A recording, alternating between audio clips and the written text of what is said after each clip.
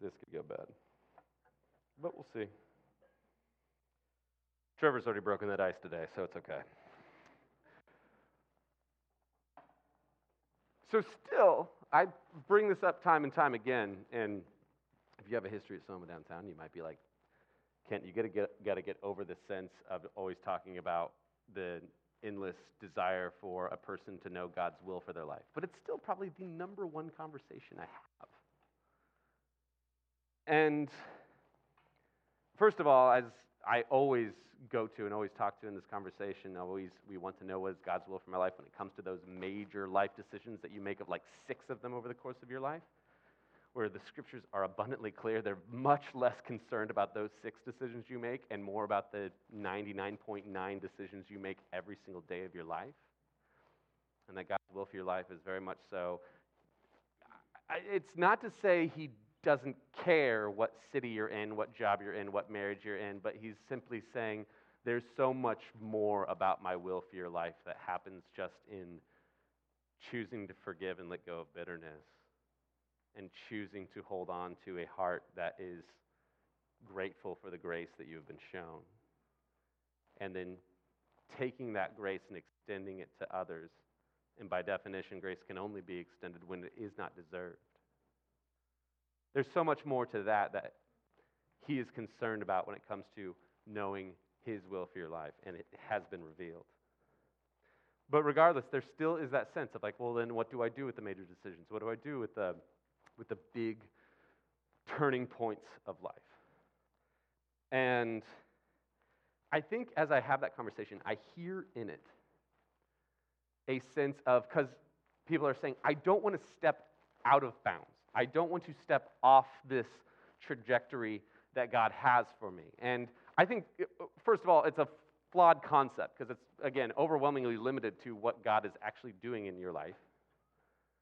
But it's also in there to the assumption that if I am perfectly on the little fidelity green line of God's will for my life the entire time from birth to death, that I won't experience missing out. I won't experience suffering and rejection.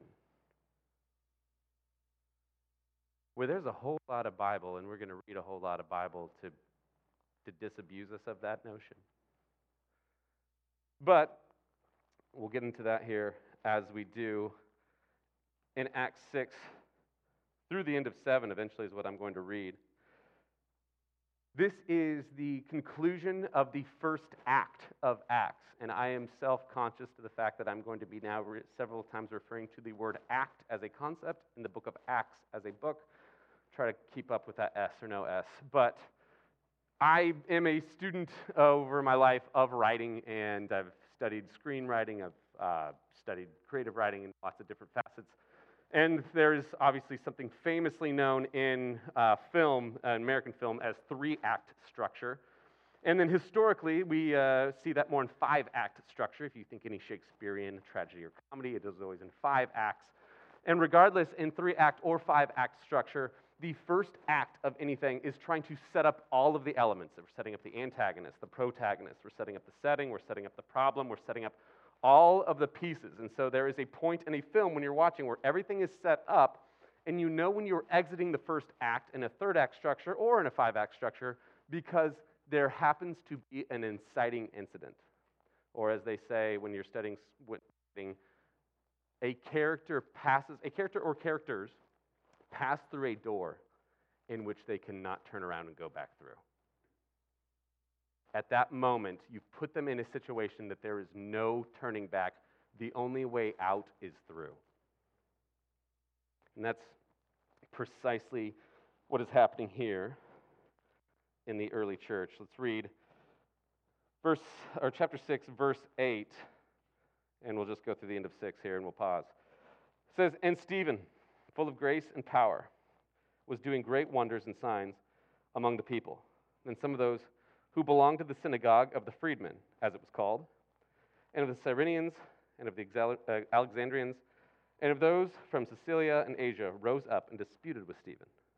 But they could not withstand the wisdom and the spirit with which he was speaking. Then they secretly instigated men who said, we have heard from him speak blasphemous words against Moses and God. And they stirred up the people and the elders and the scribes, and they came upon him and seized him and brought him before the council. And they set up false witness who said, "This man never ceases to speak words against this holy place and the law. For we have heard him say that this Jesus of Nazareth will destroy this place and will change the customs that Moses delivered to us." And gazing at him, all who sat in the council saw that his face was like the face of an angel. So as a good transition piece in the end of Acts 1, it is essentially reminding you of all the major components up through the first 7 chapters, or the first 6 chapters of Acts. The first 6 chapters of Acts, we've seen the establishment of Jesus to his church, saying, hey, I'm leaving, but I'm going to do greater things through you. Because as I leave, I'm given all authority, and with that authority, I'm pouring out my Spirit on you, the church of God, to continue the act of what I have been doing in my Gospels when I laid out my kingdom and I brought it. And so I don't feel that I'm going to be the one who's going to take this to the finish line. You are, and I will be with you through my Spirit. But then as the young church gets going, immediately opposition starts coming, and it starts increasing. And it's primarily through the church or the Jewish synagogue. And of course, these Christians were not at this point thinking, well, those are Jews and we're Christians. They were seeing themselves as Jews. And they were historically and traditionally Jewish, and they were simply saying, hey, that which we've been hoping for, the Messiah, the messianic figure who's going to institute God's kingdom here on earth, has come, and it's Jesus. But you have missed it. But yet there is not a sense of, well, we killed him, and now we killed God's plan.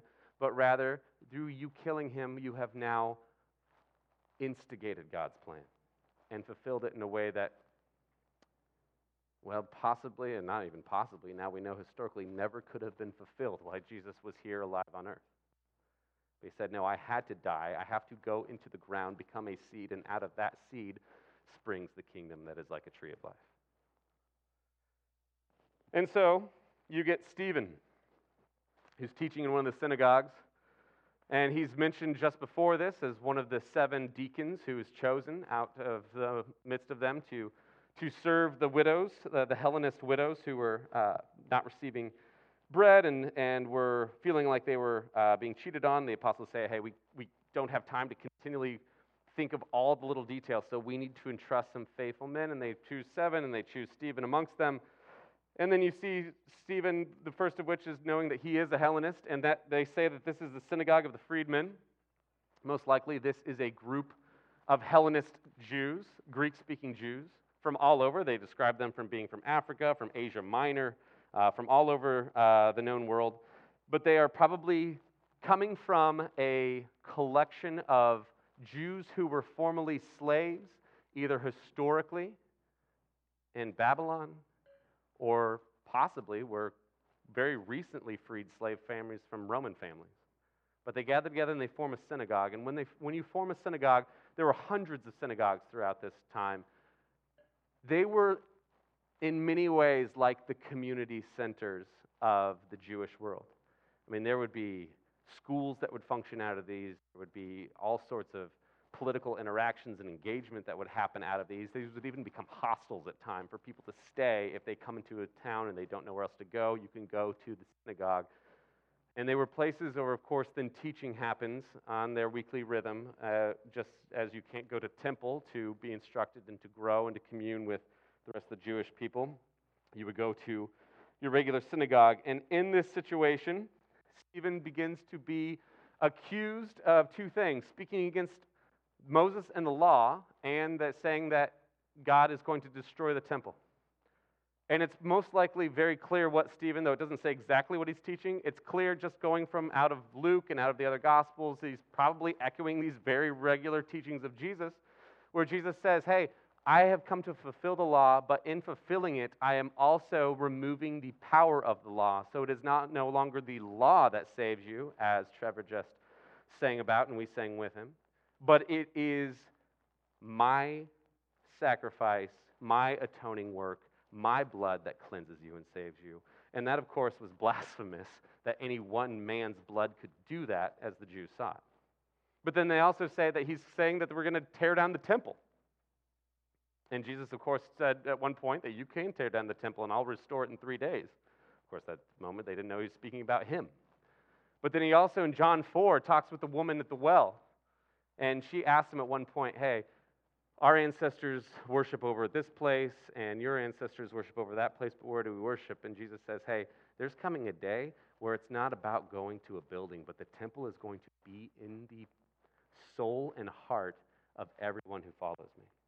That I'm seeking those who worship in spirit and truth. But again, these are major blasphemous acts. And so they trump up charges for Stephen based off of things that he probably was saying, but not exactly with all the nuance of probably that which he was saying them. And then they ask for Stephen to defend himself. And it's interesting, too, I'll say this before we get into his speech. It's interesting as they point out, they're trying to pit Stephen against Moses, that, hey, he's speaking against the law. Who gave us the law? Our great leader, Moses. And they're trying to say, hey, he's speaking against him. However, the Spirit then takes the moment to equate Stephen with Moses in verse 15, where it says, "And gazing at him, all who sat in the council saw his face was like the face of an angel." It's hearkening back to the moment where Moses sees the back of God.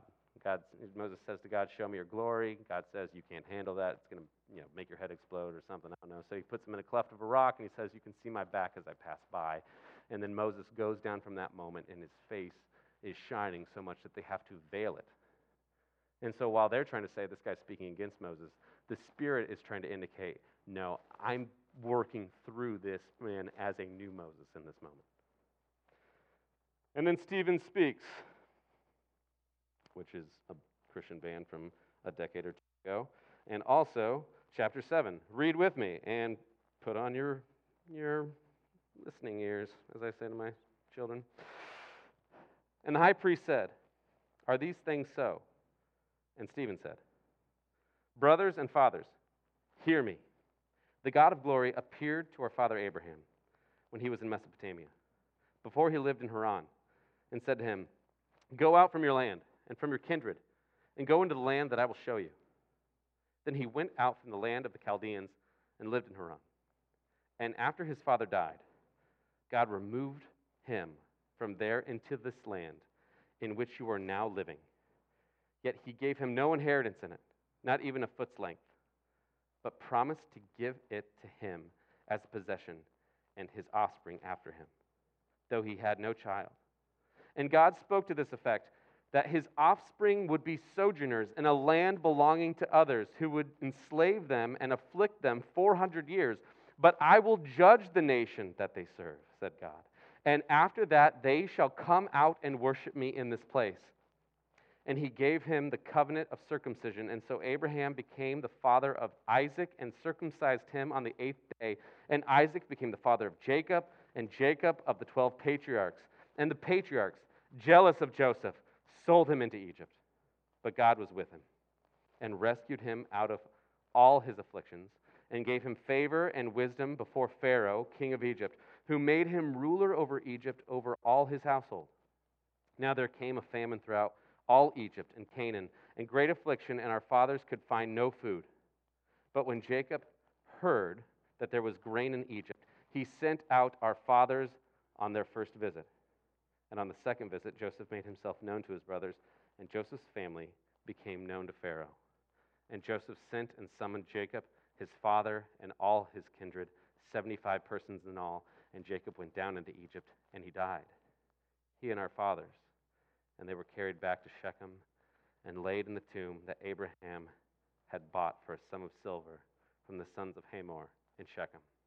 But as the time of the promise drew near, which God had granted to Abraham, the people increased and multiplied in Egypt, until there arose over Egypt another king who did not know Joseph.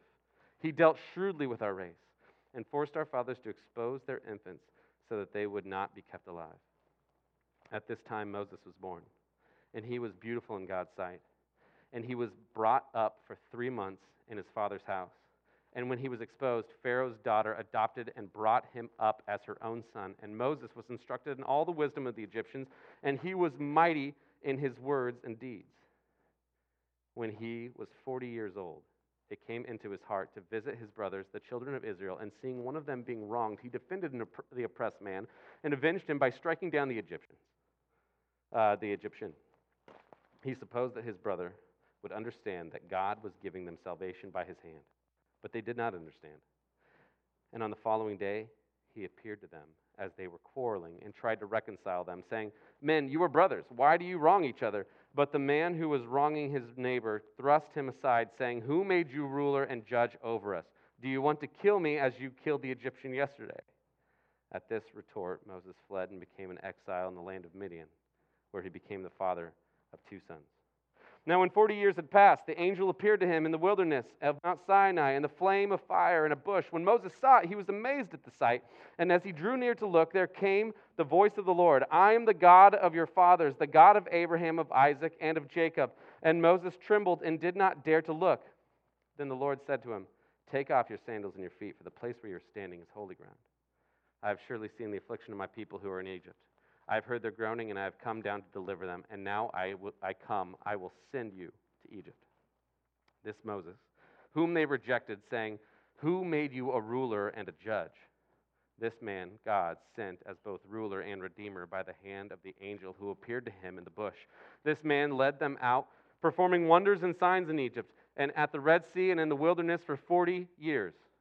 This is the Moses who said to the Israelites, "God will raise up for you a prophet like me from your brothers." This is the one who was in the congregation in the wilderness with the angel who spoke to him at Mount Sinai. And with our fathers he received living oracles to give it to us.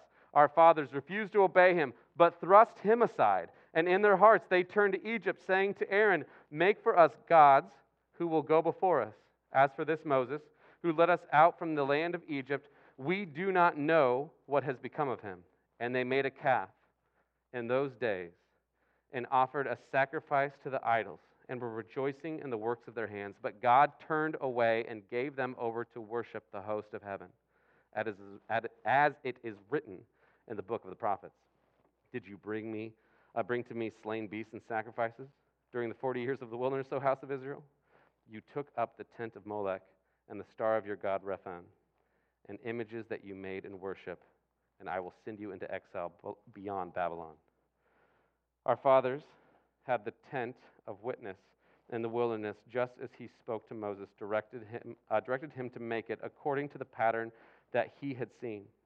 Our father, in turn, brought it in with Joshua when they disposed of the nations that God drove out before our fathers. So it was until the days of David, who found favor in the sight of God and asked to find a dwelling place for the God of Jacob.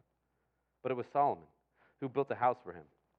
Yet the Most High does not dwell in houses made by hands, as the prophet says. "Heaven is my throne, and the earth is my footstool. And what kind of house will you build for me, says the Lord? Or what is the place of my rest? Did not my hand make all these things? You stiff-necked people, uncircumcised in hearts and ears, you always resist the Holy Spirit as your fathers did, so do you. Which of the prophets did your fathers not persecute? And they killed those who announced beforehand the coming of the righteous one, whom you have now betrayed and murdered. You who received the law as delivered by angels and did not keep it." Now when they heard these things, they were enraged, and they ground their teeth at him. But he, full of the Holy Spirit, gazed into heaven and saw the glory of God and Jesus standing at the right hand of God. And he said, "Behold, I see the heavens opened, and the Son of Man standing at the right hand of God." But they cried out with a loud voice and stopped their ears and rushed together at him. And they cast him out of the city and stoned him. And the witnesses laid down their garments at the feet of a young man named Saul. And as they were stoning Stephen, he called out, "Lord Jesus, receive my spirit." And falling to his knees, he cried out with a loud voice, "Lord, do not hold this sin against them." And when he had said this, he fell asleep. Now this chapter is more than just an exercise in like the Cliff Notes of the Old Testament. Stephen is connecting everything that has been taught of in Jewish history to this moment to make a number of different points. First one is he's showing the kingdom of God always goes forward in hardship. It always goes forward in confusing ways. It always goes forward in that which does not evidently make sense to all of us, and therefore it is easy to miss and reject on the wrong terms. So a couple things. I just want to make application of that. First of which, to you, Christian, you will always live a life going forward, pushing the kingdom through hardship and rejection. If that is not your current experience, it likely will be, unless you're just completely not engaged in the game. If it is currently your experience, you have not been tricked, you have not been cheated, you have not been lied to, and you have not made a wrong turn. It's important for you to hear that because we live indoctrinated in a culture that says that that is the opposite of truth. That if you experience hardship, if you experience suffering, if you experience rejection, then you are likely going the wrong direction. And that's not just culture at large.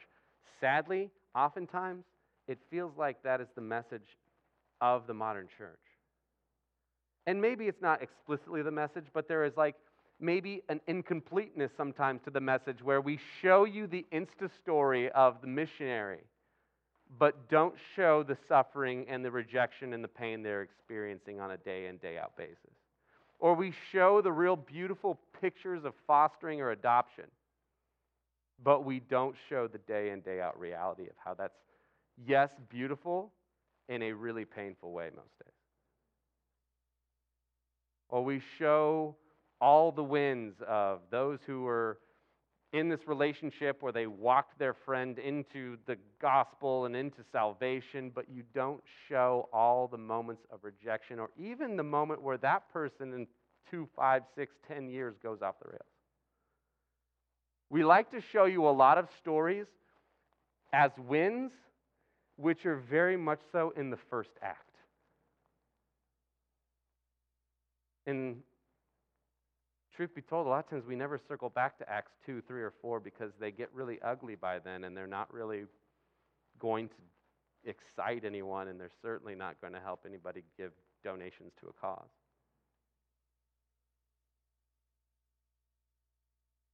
But we can tend to believe that's reality.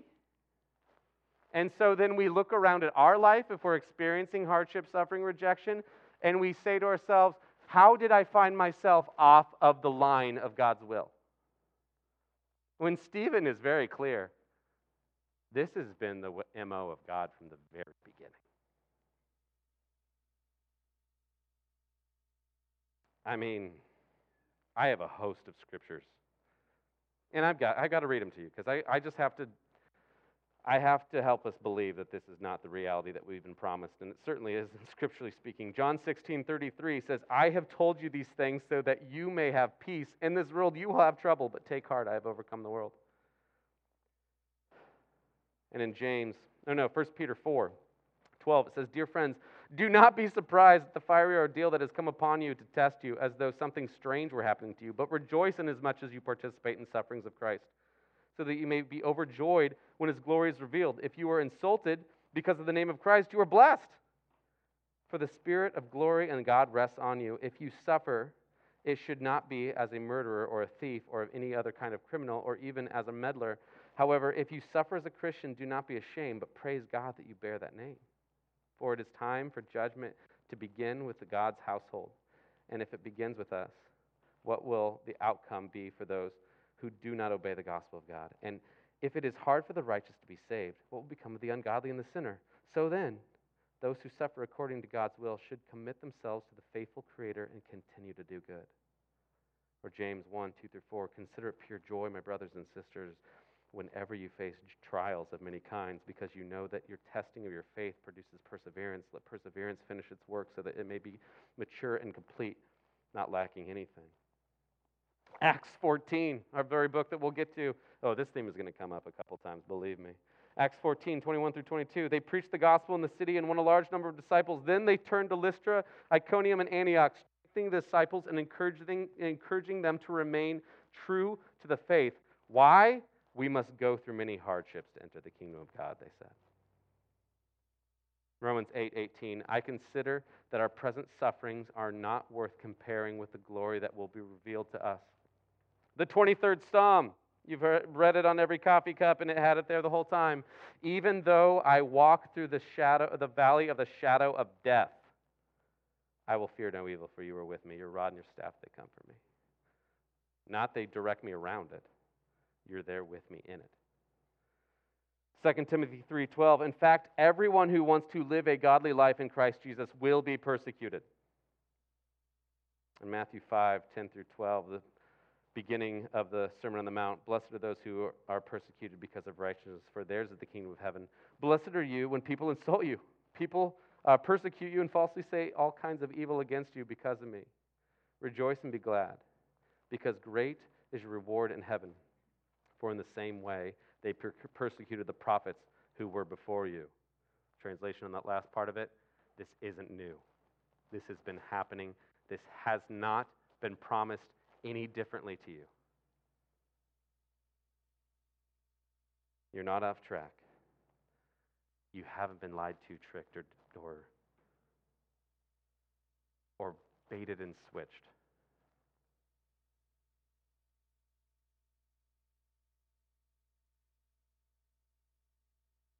I was talking with a friend recently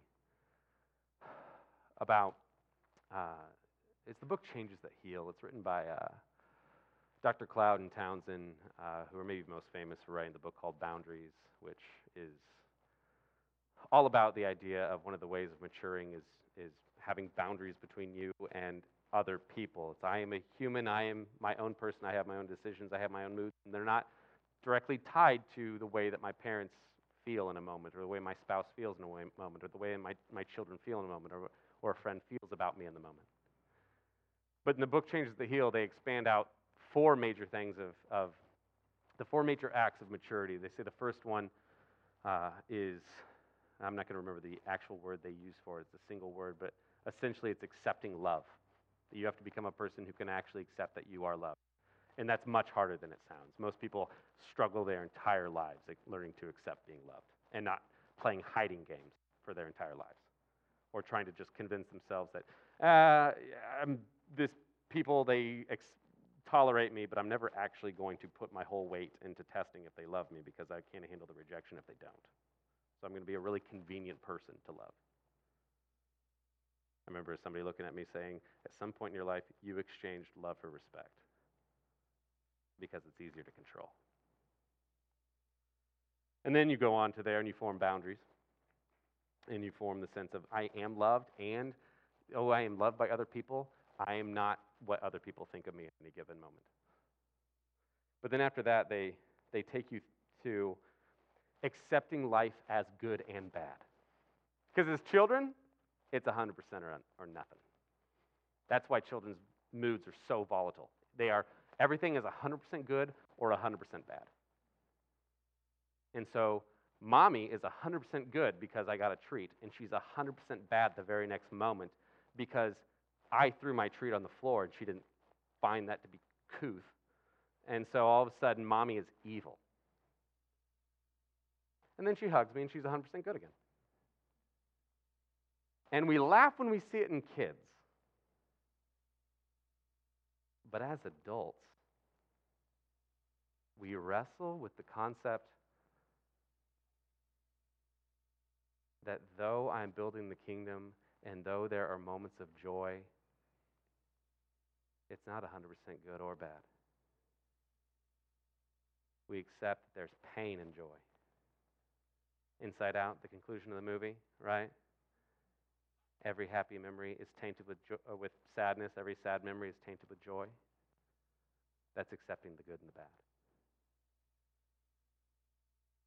And we can see it there in that fictionalized picture of it. But we wrestle to do it when God says, hey, I've brought you so that you might have life and have it to the full. Through many trials and tribulations, you'll enter the kingdom.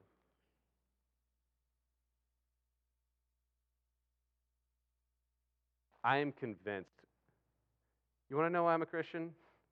Because of the moment when Jesus looks at the disciples and says, are you going to leave too? And they just say, where else are we going to go? Implied, serious question, where could we go? Because this sucks sometimes. But you alone have the words of life. I've looked at a lot of other options. They just don't hold water. Sometimes I wish they did. I wish that I could have an easy life and then just have a meaningless life. But then I say, but there's no life in that. And so eventually I'll come back to the fact that, yeah, you alone got the words of life. Where else am I going to go? I'm back again.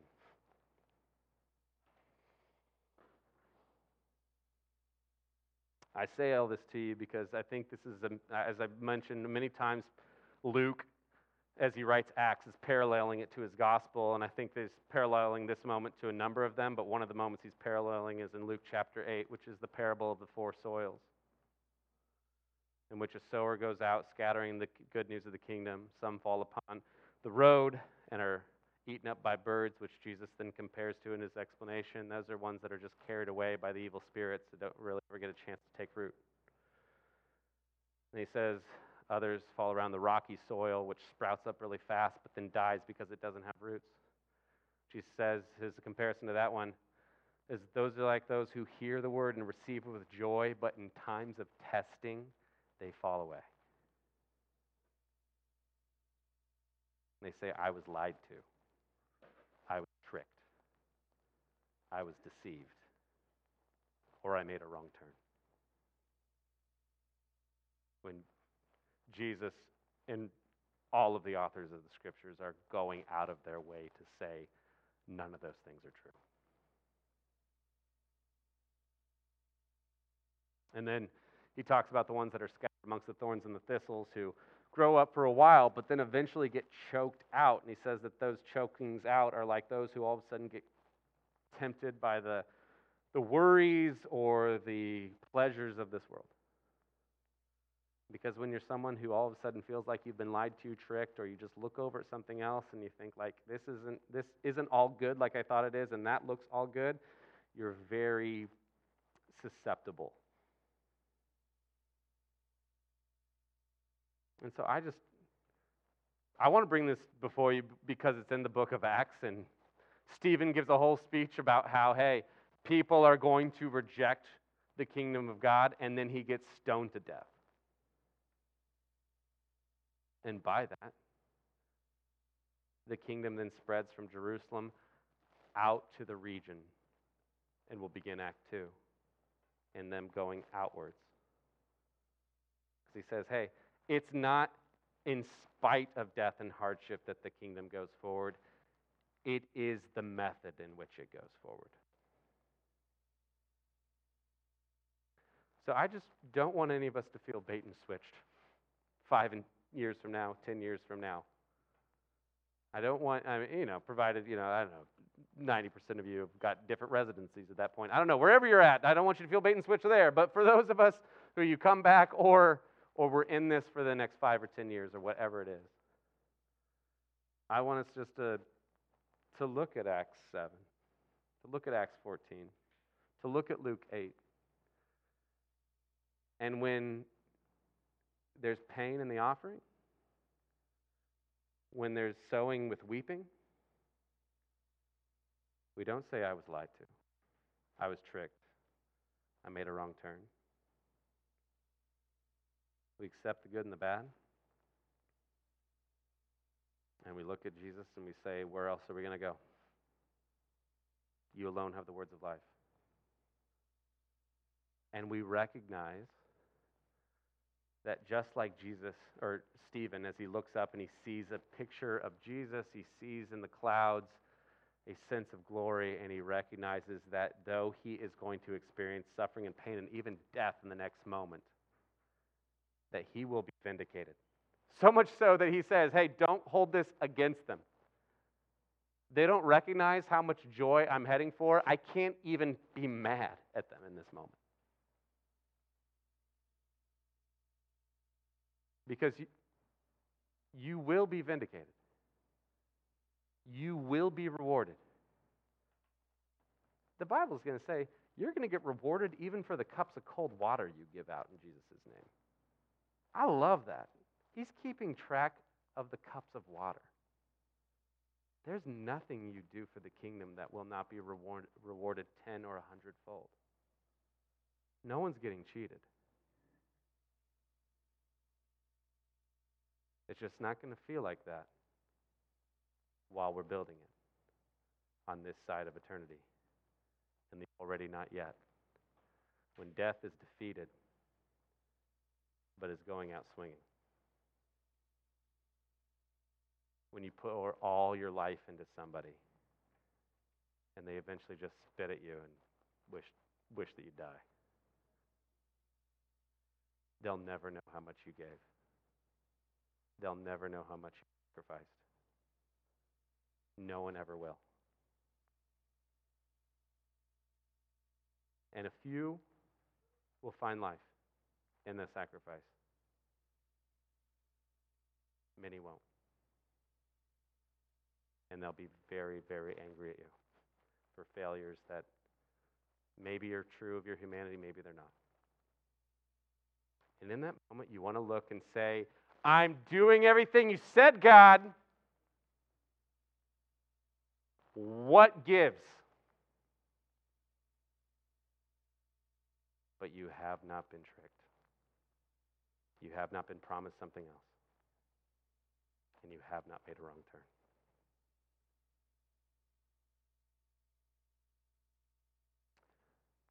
I hope that's more encouraging than it's not. Some days it's not for me, most days it is. I hope this finds you on one that it is. But even if it's not, at least we have each other. Let's pray. Father God, Lord, I pray for those who are experiencing this really real this morning, because it's not just theoretical or hypothetical, but it's a painful reality. And I pray, Lord, that you would be, through the Spirit, encouraging in the words of James, that we can consider it pure joy when we experience trials and hardships of any kind, because they produce perseverance, and that perseverance eventually leads to joy and hope that does not put us to shame. And Lord, I pray for those who are even in a place where it's just like, oh, life is good, and I even feel worried about that. Like, am I not doing it right? But rather know that they would experience that as a joy and a gift in this moment, that so much of life is a season of joy and rest, but it's just preparing us for these moments that you are very clear happen on the regular. But Lord, I do pray for those who find themselves just saying, like, I've never really experienced that, and they might examine the sense of, like, am I actually in the game of building the kingdom? Am I actually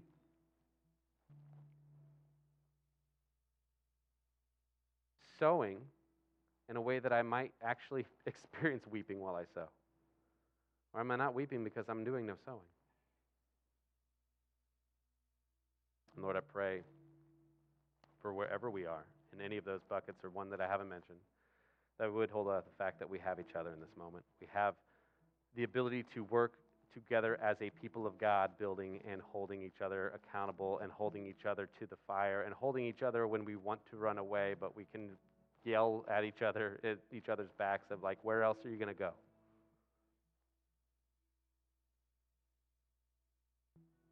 And that through the trials and tribulations and ups and downs and rejections and sufferings, we might enter into glory as a people who were a part of building eternity in Indianapolis in the teens and the 20s, and however else long you give to us together.